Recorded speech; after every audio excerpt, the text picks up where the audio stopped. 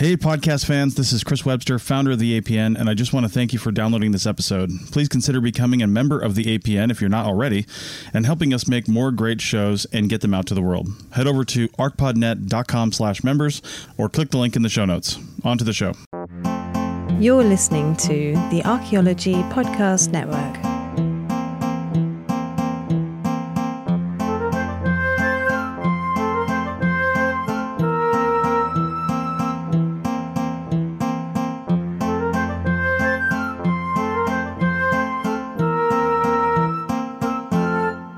Hello, and welcome to The Dirt, a podcast about archaeology, anthropology, and our shared human past. I'm Anna. And I'm Amber, and this week we're talking about hot bean juice and steamy leaf water. Gross. Right? Well, it's pretty gross. But it's not gross when you call it coffee and tea. So, take that. And other morning drinks. We're going to talk about other morning drinks too. People rely on many different beverages to get them going in the morning, and we'll cover several of these. But coffee and tea especially have a whole lot of historical and political stuff going on, some of which has made its way into the archaeological record. Just out of curiosity, which one do you like better, coffee or tea? I think that mediocre tea is better than mediocre coffee. That both does and does not answer my question. Yeah. So I like if it's good coffee, I prefer coffee. But if I don't know what it's going to be, I'll probably have tea. But both of them kind of give me the anxies. So Same. Yeah, I really like a nice hot cup of very strong, very sweet black tea, a Builder's, as they say, across the pond. But I do like coffee too. But yeah, I have to be very careful about my caffeine intake because I'm a delicate flower. Anyway, here we go. So there's a pretty well-known story about the origins of coffee, and it may have a nugget of truth to it.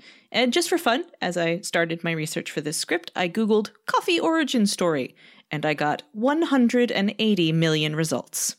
Did I investigate all of those results? I did not, but it's a good place to start. So the aforementioned story features an Ethiopian goat shepherd, which I suppose would be a goat herd, who noticed that one day his goats were enjoying the berries of a particular bush, and after eating them became especially frisky and energetic, and didn't sleep at night. And some stories even give the goat and had herd panic attacks. Yeah. Some stories even give the goat herd a name, Kaldi. So before we get more sort of into this story, a brief botanical interlude.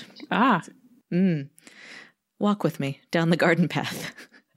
Coffee is made from the bean of the coffee plant, Coffea arabica, or Coffea canephora in the Rubiaceae family. It's native to the forest understory of the East African highlands, a region known as Kaffa. It grows best with frequent rains, warm but not extreme temperatures. I mean, same. And hilly ground, 600 to 1,200 meters or 2,000 to 4,000 feet above sea level, and therefore has been cultivated in high tropical regions around the globe. The coffee plant is a woody shrub, and it grows in the wild as high as 12 meters, which is 40 feet. That is tall. But cultivated trees are pruned to 2 meters or 6.5 feet to make harvesting easier. Small white flowers give rise to a red, fleshy fruit, the coffee cherry, which contains a pair of beans. A single coffee tree produces enough beans for about 40 cups of coffee per year. And most coffee cherries are harvested by hand rather than by machine. And that's because not all of the cherries ripen at once. So if you were to use a machine to shake the tree or somehow get all the berries at once, you'd get a whole lot more unripe berries, and it would be counterproductive. So usually harvested by hand. Though native to Africa, the majority of coffee is now grown in South and Central America, with Brazil being the single largest producer.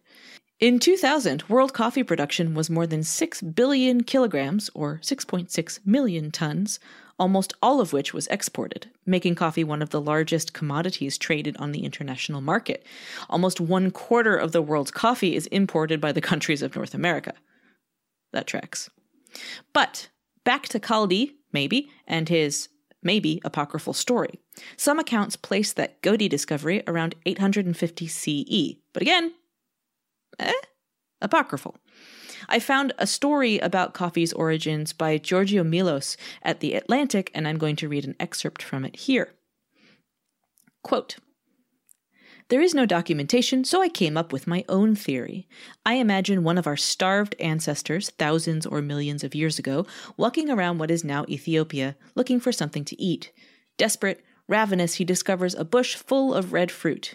He's a little worried. He doesn't know if it's poisonous, but left with little choice, he picks a berry and puts it in his mouth. He finds a relatively unpulpy inside along with 2 big beans. The taste is sweet, signaling nourishment. Maybe this is okay, he thinks. He continues eating until he feels satiated and realizes he feels more than just full. He feels rested, awake, his reflexes are alive. When night comes, he can't sleep. He likes this sensation, all these sensations, and decides to bring this new fruit to his people. And, quite possibly from that moment, coffee, if not yet its beverage form, becomes part of his tribe's diet." You may think, yeah, speculation, but hang on.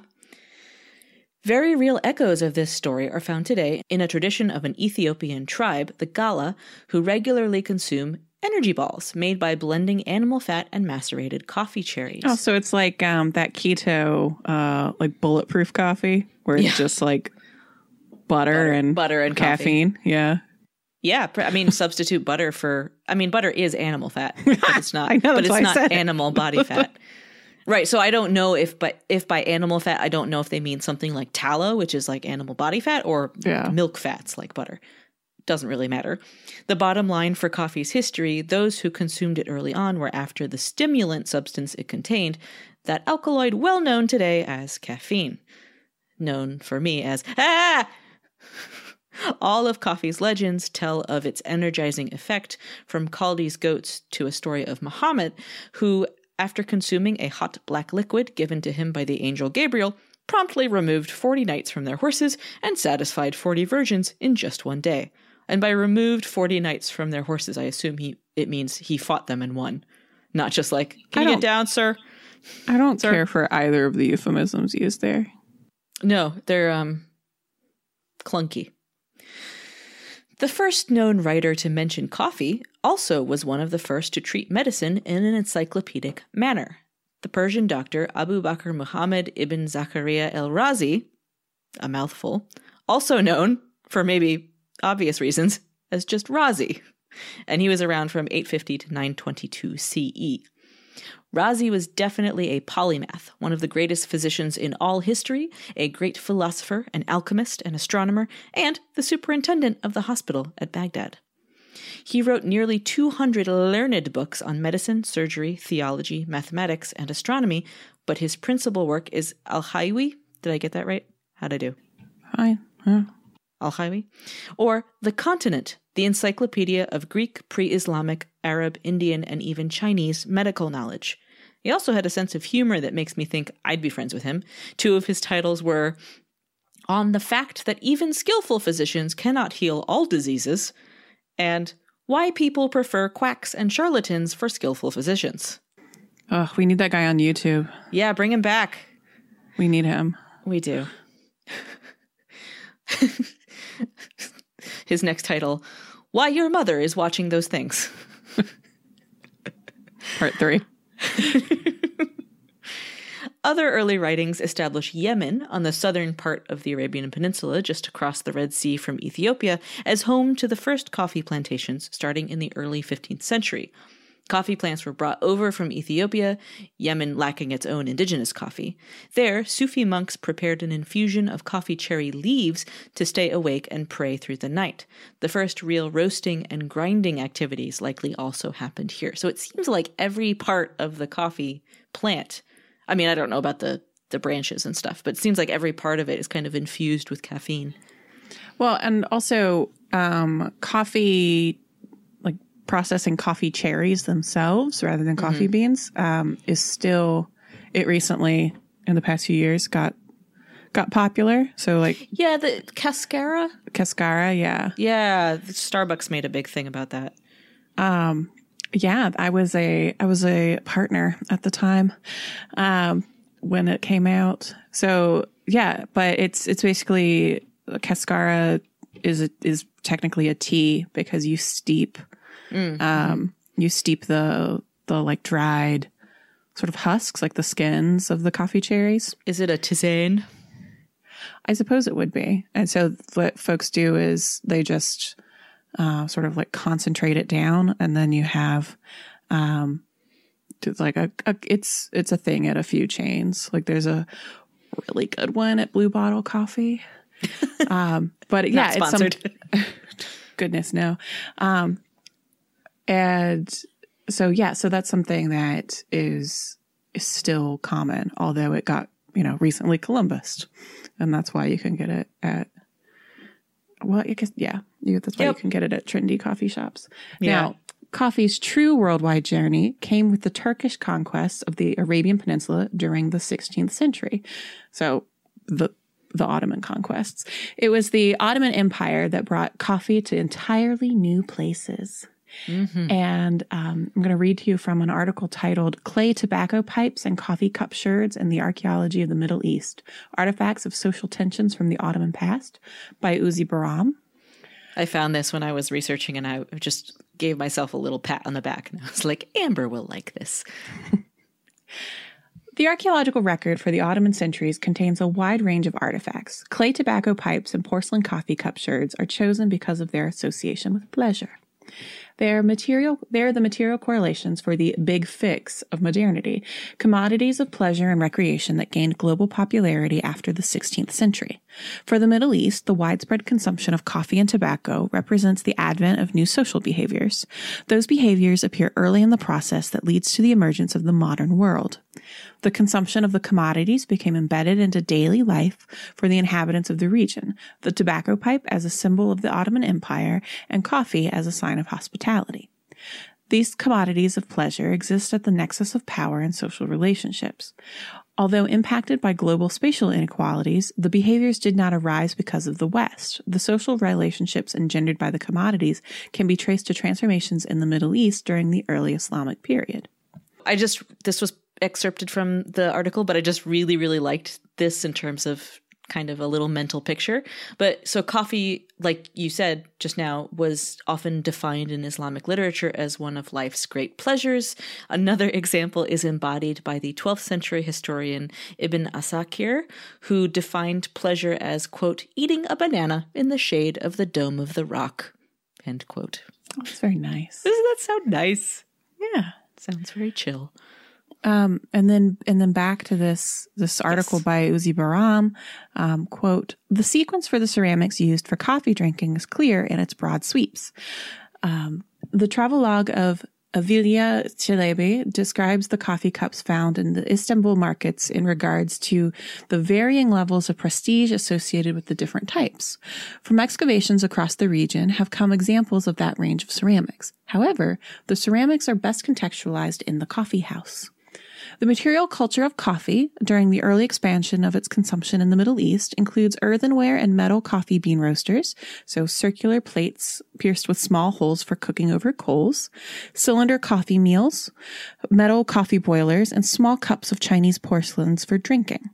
The apparatus included either mortar and pestles or mills for grounding the coffee beans, large cauldrons for cooking the coffee, large clay vessels and vats for storing the coffee, and copper kettles. Because coffee became associated with sociability, the objects took on social meanings. The serving cups were made of either earthenware or porcelain, depending on the establishment and its clientele. In particular, the Chinese and Iznik porcelain cups became symbols of prestige and authority. Archaeologically, the porcelain sherds from these coffee cups are the most likely finds from the consumption of coffee. Typically dismissed as too modern by archaeologists, few archaeological assemblages are extant. Evidence comes from shipwrecks and the production centers of Iznik.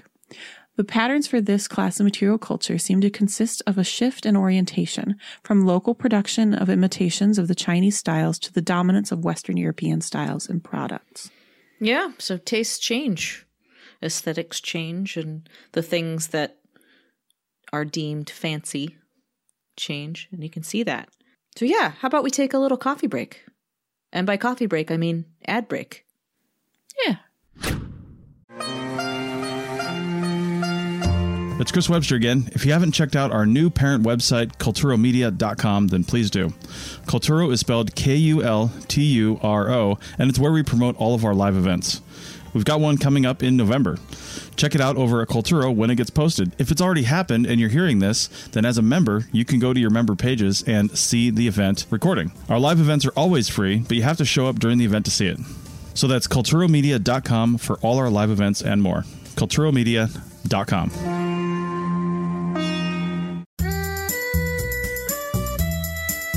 Chris Webster here, founder of the APN and host of several shows. I just wanted to let you know about our membership program and what it offers.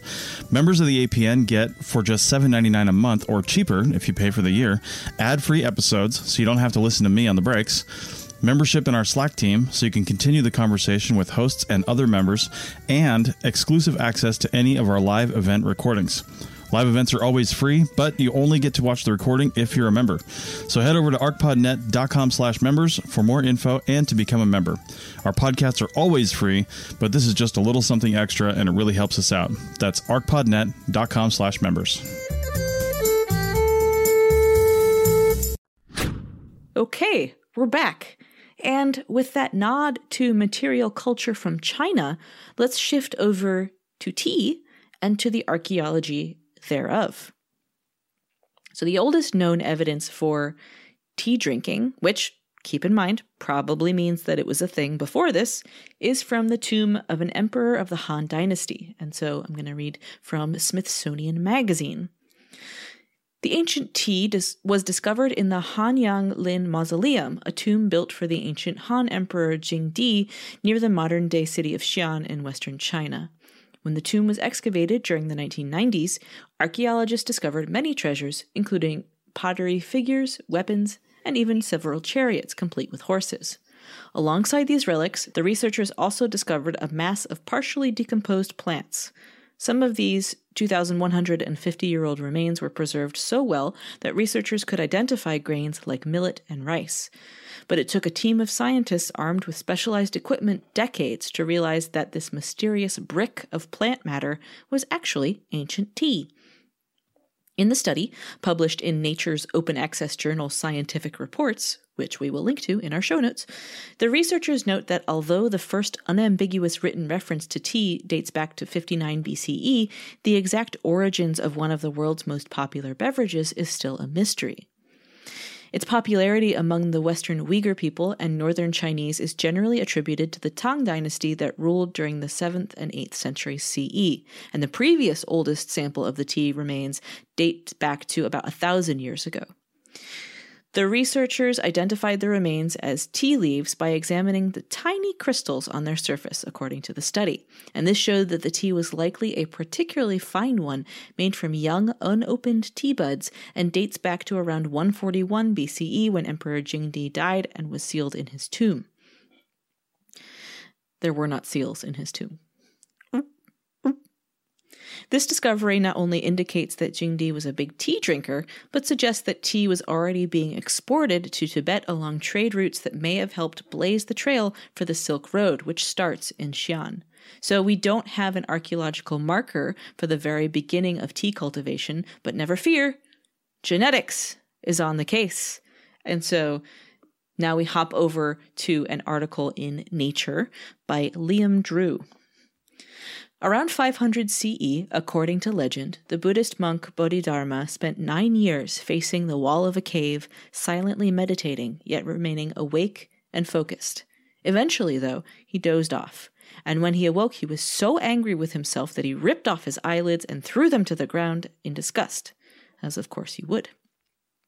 From this discarded flesh grew a plant from which Bodhidharma's followers could make a beverage that both stimulated their minds and calmed their nerves. It was the first tea plant, and the drink was perfect for meditating monks.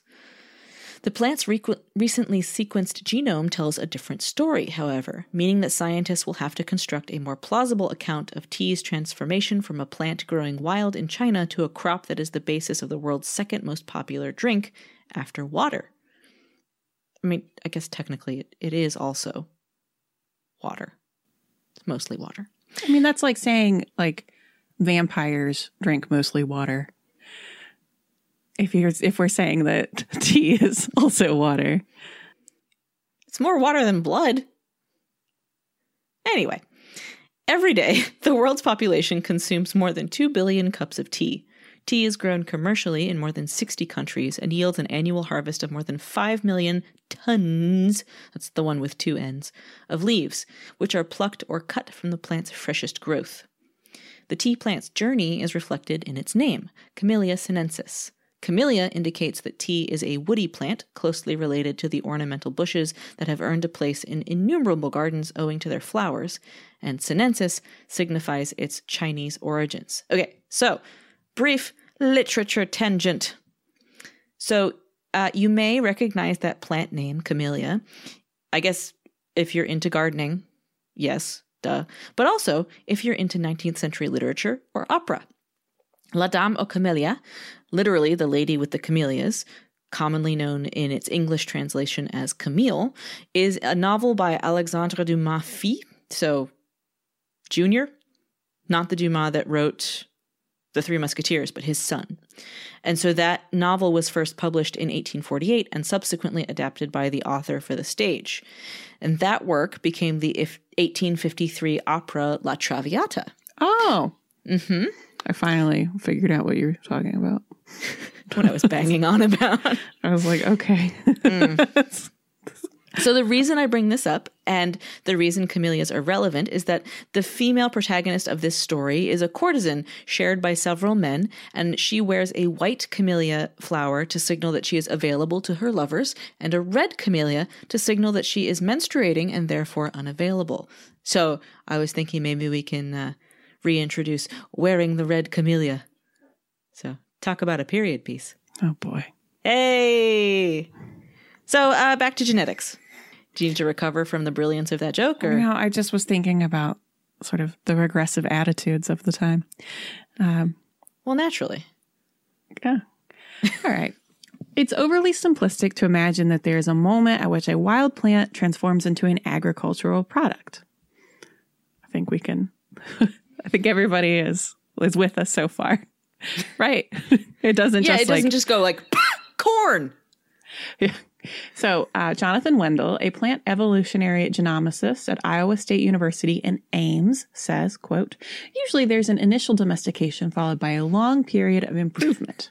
And that improvement is still going on in many of our plants and animals. End quote. For every plant currently grown by humans, that initial domestication involved humans taking an interest in wild growing plants. At first, gathering fruit or leaves, for example, and then starting to cultivate them for their own use. Consciously or not, growers would preferentially propagate plants that provided the qualities that they most wanted to see, and doing so exposed that species to artificial selection. Over time, this usually results in big changes to the species. For example, teosinte, the wild ancestor of maize, corn, is a highly branched wild grass bearing many tiny ears of corn, strikingly different to the robust single stems of cultivated maize that produce just a few large ears. By contrast, however, farmed Brazil nuts are almost indistinguishable from their wild forebears. The origins of tea are clouded by the fact that wild Camellia sinensis plants have never been identified unequivocally. Close cousins of Camellia sinensis grow wild in China and neighboring countries today, but they clearly belong to a different species. And where wild-growing Camellia sinensis has been found, most scientists think that such plants are feral ones descended from crops. So they're just out back having babies. Yeah, just roaming causing the a ruckus at night. Feral tea. Breeding tea probably selected for traits such as higher yield, perhaps by choosing plants with seasonal uniformity in growth and resistance to cold and disease. But almost certainly, there would also have been selection for the production of compounds that make drinking tea a pleasurable experience. Like eating a banana in the shade of the Dome of the Rock. Exactly. We can't be sure why each of tea's components evolved, but some general principles provide clues. The caffeine that gives tea its stimulatory effects is a neurotoxin to insects and other invertebrates and might have antimicrobial benefits. Catechins, compounds that contribute to tea's bitterness, are credited with mediating the potential health benefits of tea drinking, are flavonoids, which are a range of antioxidant molecules that help plants to deal with oxidative stress. Some also offer the plant protection from herbivores or shield it from ultraviolet radiation. And theanine, the chemical linked to tea's potential calming effects, is an amino acid that is likely to contribute to nitrogen biochemistry and the synthesis of plant material. Yeah, you can purchase a supplement that's called L-theanine or theanine. I'm not sure how it's pronounced, but it's supposed to kind of de-stress and help calm your brain. In the way that supplements are supposed to do anything, which is like, maybe. Early texts about tea, dating from the 8th century, show that it was often prepared with extra flavoring such as onion, ginger, salt, or orange, suggesting that the tea alone was unpalatable. The taste was improved by innovations in processing the leaves. These methods enabled the production of green, white, black, and oolong teas from the same plant. But tea was also likely to have been bred for better taste. Do you want to share your fun fact? Oh, it's just black tea is fermented. The process of aging black tea leaves, like so when you get your sort of English breakfast or whatever tea, those leaves comes from the same plant as green tea or white tea, but the leaves have undergone a slight fermentation. Yeah, all tea that's tea brand tea, is from the same plant. It's just a matter of how old the leaves are. So white tea comes from baby leaves. The very youngest, freshest little. A younger plant. Mm-hmm. And green tea comes from just leaves. And then black tea is the green tea leaves that have been processed. And oolong tea, the same thing. It's been processed in one way or another. Some of them are smoked. Yeah. Like what is it? Pu'er tea. Mm-hmm. It's like a smoky tea. Work led by Liangmeng Gao, a plant evolutionary geneticist at the Chinese Academy of Sciences Kunming Institute of Botany. My goodness. I know. It's like a double-sided business card where you're like, where's your email address? And they just flip it over and you're like, oh, it's back there. Okay. After your title.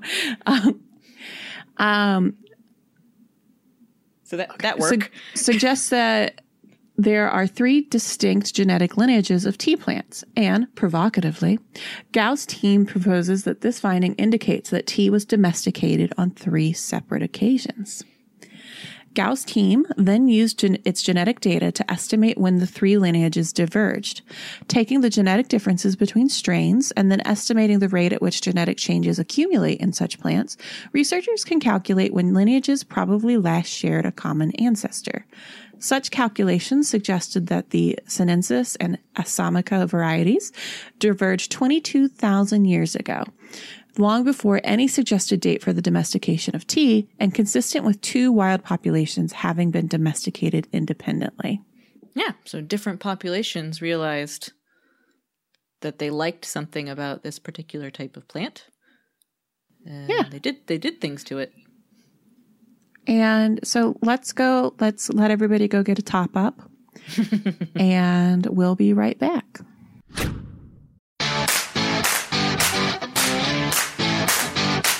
This is Chris Webster at the APN. I'm also a project manager for several industries. I wouldn't be able to keep on track with really anything if it wasn't for Motion. With Motion, I just say what I need to do, how long I think it will take, what sort of priority I think it has, and Motion builds my day for me. It'll even build in breaks because, let's be honest, it's hard to remember to stop to eat lunch sometimes. So head over to arcpodnet.com/motion for a free trial and a discount if you sign up. You'll kick back a small amount to the APN if you do. That's arcpodnet.com/motion.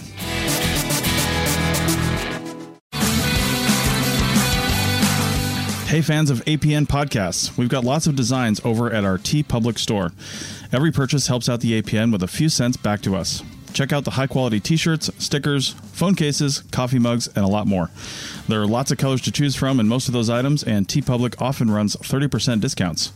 So check out the store at arcpodnet.com/shop. That's arcpodnet.com/shop, and click on the link. All right, we are back, and we've been focusing on coffee and tea because those are the two big ones. But people all over the world have different morning drinks, and so we've got a brief list of them here, and then we're going to go on to talk about a couple of other ones. So, agua dulce is a Costa Rican breakfast drink, which literally translates as sweet water, and it is just that. It's hot water mixed with sugar cane. Oh, that'll get you going in the morning, very briefly. If I drank that in the morning, I would be like, yeah, I need a nap. Small beer, generally replaced by tea in Europe after the 18th century, but small or low alcohol beer was the beverage of choice for several centuries. So all the way through the Middle Ages, up kind of into the Enlightenment period, which was in Europe when coffee houses really started becoming popular. They were sort of the place where you went to learn the day's news and talk to other. And when I say you, I mean if you were a man, a man of wealth and status, man with land, a man with land, a landed man. You would go to the coffee house and you would learn, newspapers would be at the coffee houses and you could talk to your bros, and many sort of rebellions and ideas and, scientific thoughts were exchanged at coffee houses. So they were sort of the salons of the day. But before that, there was small beer because it was low in alcohol, but there was enough alcohol in it to deal with any microbes in the water because folks didn't know about germ theory yet, and water was poison because they often didn't draw their water from clean sources. So having a low alcohol beer, maybe 3 or 4% ABV, so like your standard Budweiser or something like that is around 4 to 5%, so even less alcoholic than that. And that would be just the everyday drink. You drink it with breakfast, lunch, and dinner. Lassi, often found in sort of Southeast Asia, the Indian region. And it's a yogurt drink. It's sometimes mixed with fruit puree or spices. I do like a mango lassi. I like a rose lassi. I don't like food that tastes like flowers, but I respect your tastes. Salep is a flower made from the tubers of the orchid genus Orchis. So multiple species, including Orchis mascula and Orchis militaris. Gosh. I know. It's a very tiny little performative orchis. I know. It likes to go on parades. Salep flour is consumed in beverages and desserts, especially in the cuisines of the former Ottoman Empire, notably in the Levant, where it is a traditional winter beverage. An increase in consumption is causing local extinctions of orchids in parts of Turkey and Iran, which is sad. But salep, you may have heard of it because Turkish ice cream is famous for its very particular consistency, which is sort of stretchy and chewy. Like you can take a scoop of it and it gets like like when you pull the halves of a grilled cheese sandwich apart and it does the cheese pull. Mm-hmm. The ice cream kind of has that pulley consistency and it's chewy, and it's that orchid tuber, the flour made from that produces that consistency. Yeah, I've always wanted to try that, but I don't know if I would enjoy chewing my ice cream, to be honest. I don't know. Soy milk is consumed hot or cold in lots of parts of Asia and elsewhere in the world.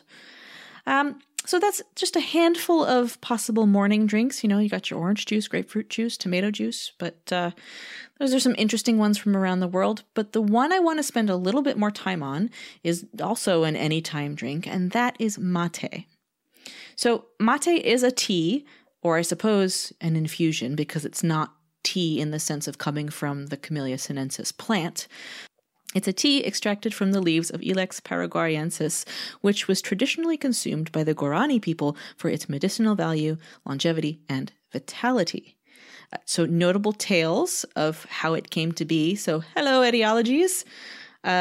tend to explain the beginning of mate preparation and use include the legend of Yari, or the moon, in which it is believed that yerba preparation, so yerba mate, preparation and drinking was taught to a native Guarani family by the goddess of the moon, Yari. The second legend, commonly known as the legend of the Guarani, and the Guarani people believed that yerba toasting and mate drinking would be introduced to native Guarani by a tall, bearded, fair-skinned god called Pa-Ishume. In this legend, the prophecy comes to be when a shaman gifted an aging Guarani man with a green plant which he is taught to prepare. The man prepares the tea in a clay gourd, drinks it, and ultimately regains new strengths. So in all of the legends, no matter what happens kind of surrounding how the plant came to be known as the source of this tea, the preparation of mate is the same. The leaves are harvested and dried on fire, which is a weird way that this person wrote that sentence, but dried over a fire. The dry leaves are then ground and mixed with water in a gourd to produce a high-quality fine infusion. This procedure has been adopted to commercially produce viable mate for export to Europe and the Middle East, as well as for local consumption. So if you see someone drinking mate traditionally, especially in places like Argentina, you'll see them drinking out of a little gourd shape. So often it's like a little clay pot, and they'll be drinking it with a silver straw. And a mate straw has a very specific design because at the bottom of it, instead of just a straw being just a tube, at the bottom of it, there is a little bulb at the end that has holes poked through it. So it acts as a sieve because mate is typically brewed with, it's not a tea bag or anything. It's just the grounds right in there with the hot water, and then drinking it through that special mate straw filters out the planty bits that you don't want in your mouth so much. Which is actually pretty close to how beer used to be drunk in the early days of beer making in Mesopotamia, right? There's a very famous cylinder seal that comes from ore that shows people. Is it like two bros sharing two straws? There's two straws into a little pot. A pot, yeah. Yeah. Maybe that's what I'm thinking of. There's nothing implying sieving, but there are like sieves and things involved in like the cultural complexes around wine and beer consumption because you end up with dregs and stuff. And milk for that matter. Yeah. Get rid of the curds. We went on a little journey there.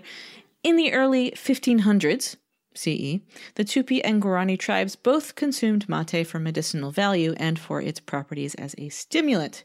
In 1526, Sebastian Cabot, alias Sebastian Gabotto, an Italian voyager, explored Rio del Plata in South America. He was looking for silver and gold, as they all were, which he didn't find, but he did reportedly come across the local drink and brought that back to Europe. In the early years of the 17th century, the consumption of mate spread so fast that it even surprised both church and colonial leaders. Early Spanish colonization of Paraguay and parts of South America was directly linked to the Jesuit mission and the Catholic Church in general. Oh, really? The mythical origin and ritualistic consumption of mate therefore developed great distrust from the Jesuits. According to them, this was an evil drink which would hinder the spread of Christianity among the Indian communities.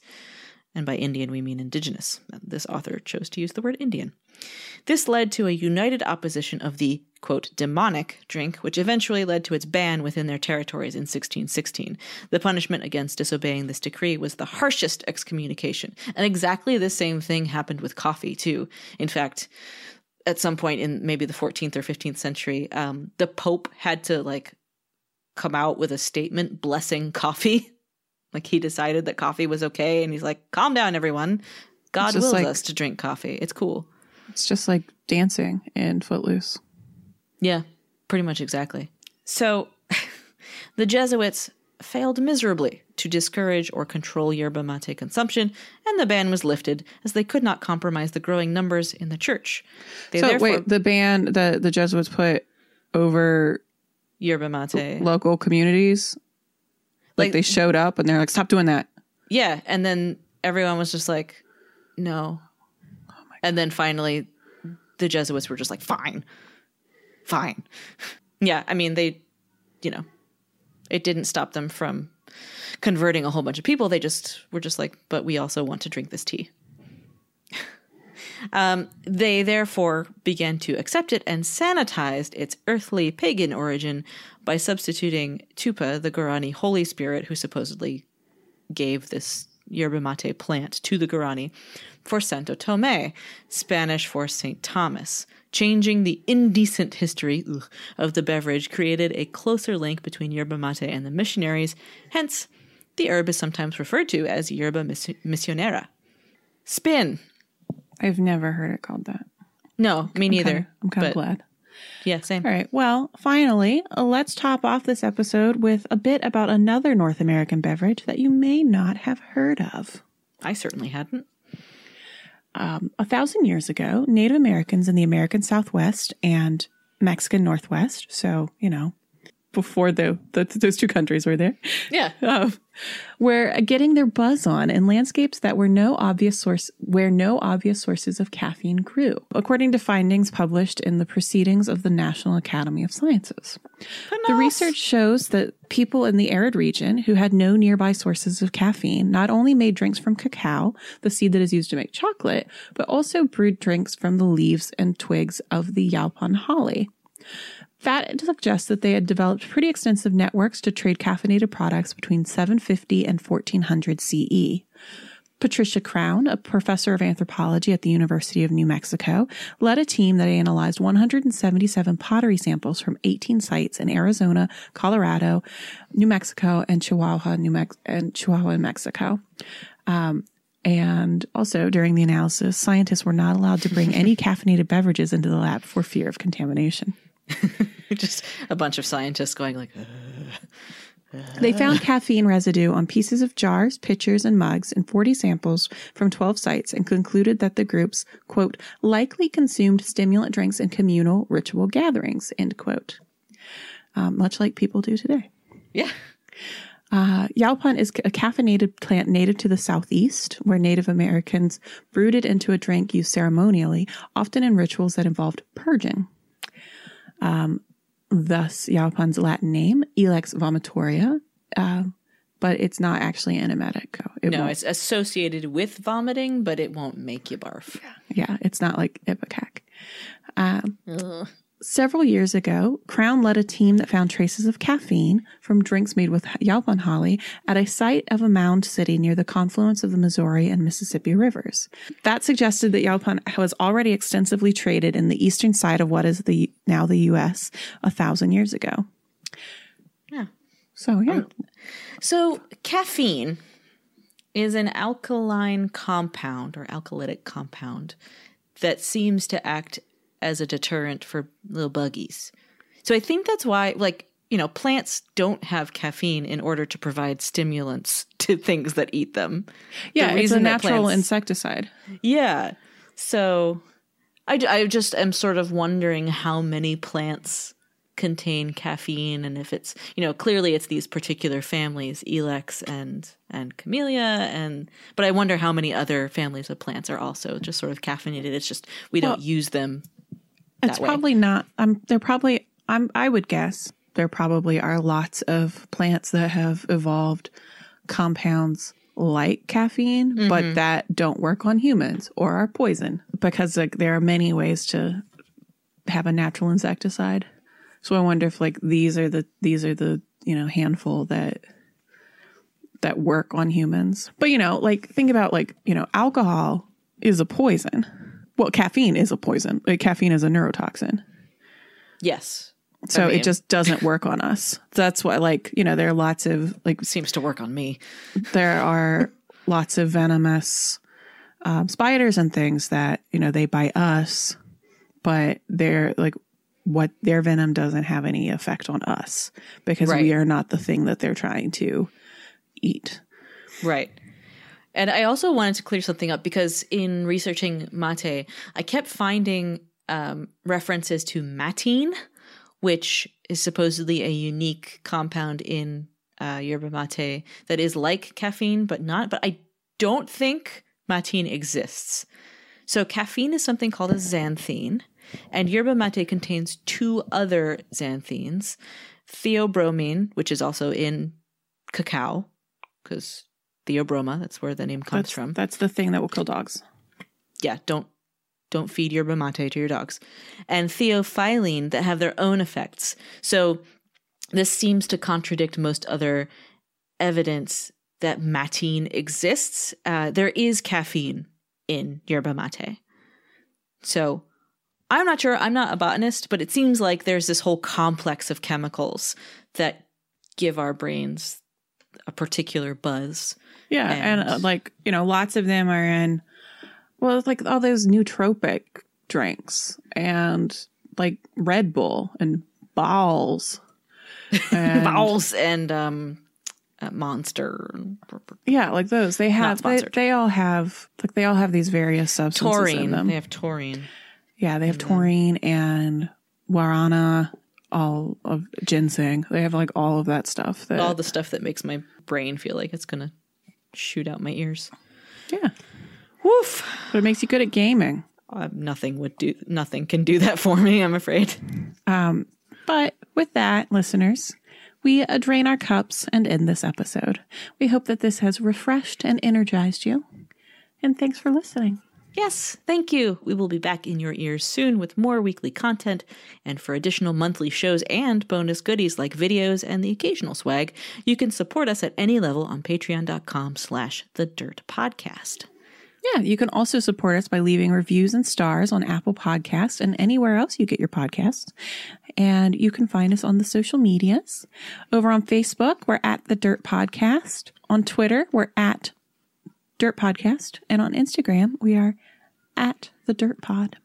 Mm-hmm. And if you don't want to go to each of those places individually, don't worry.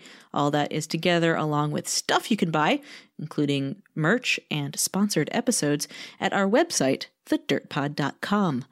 Thanks for listening, everybody. Yeah. We love you. Goodbye. Goodbye.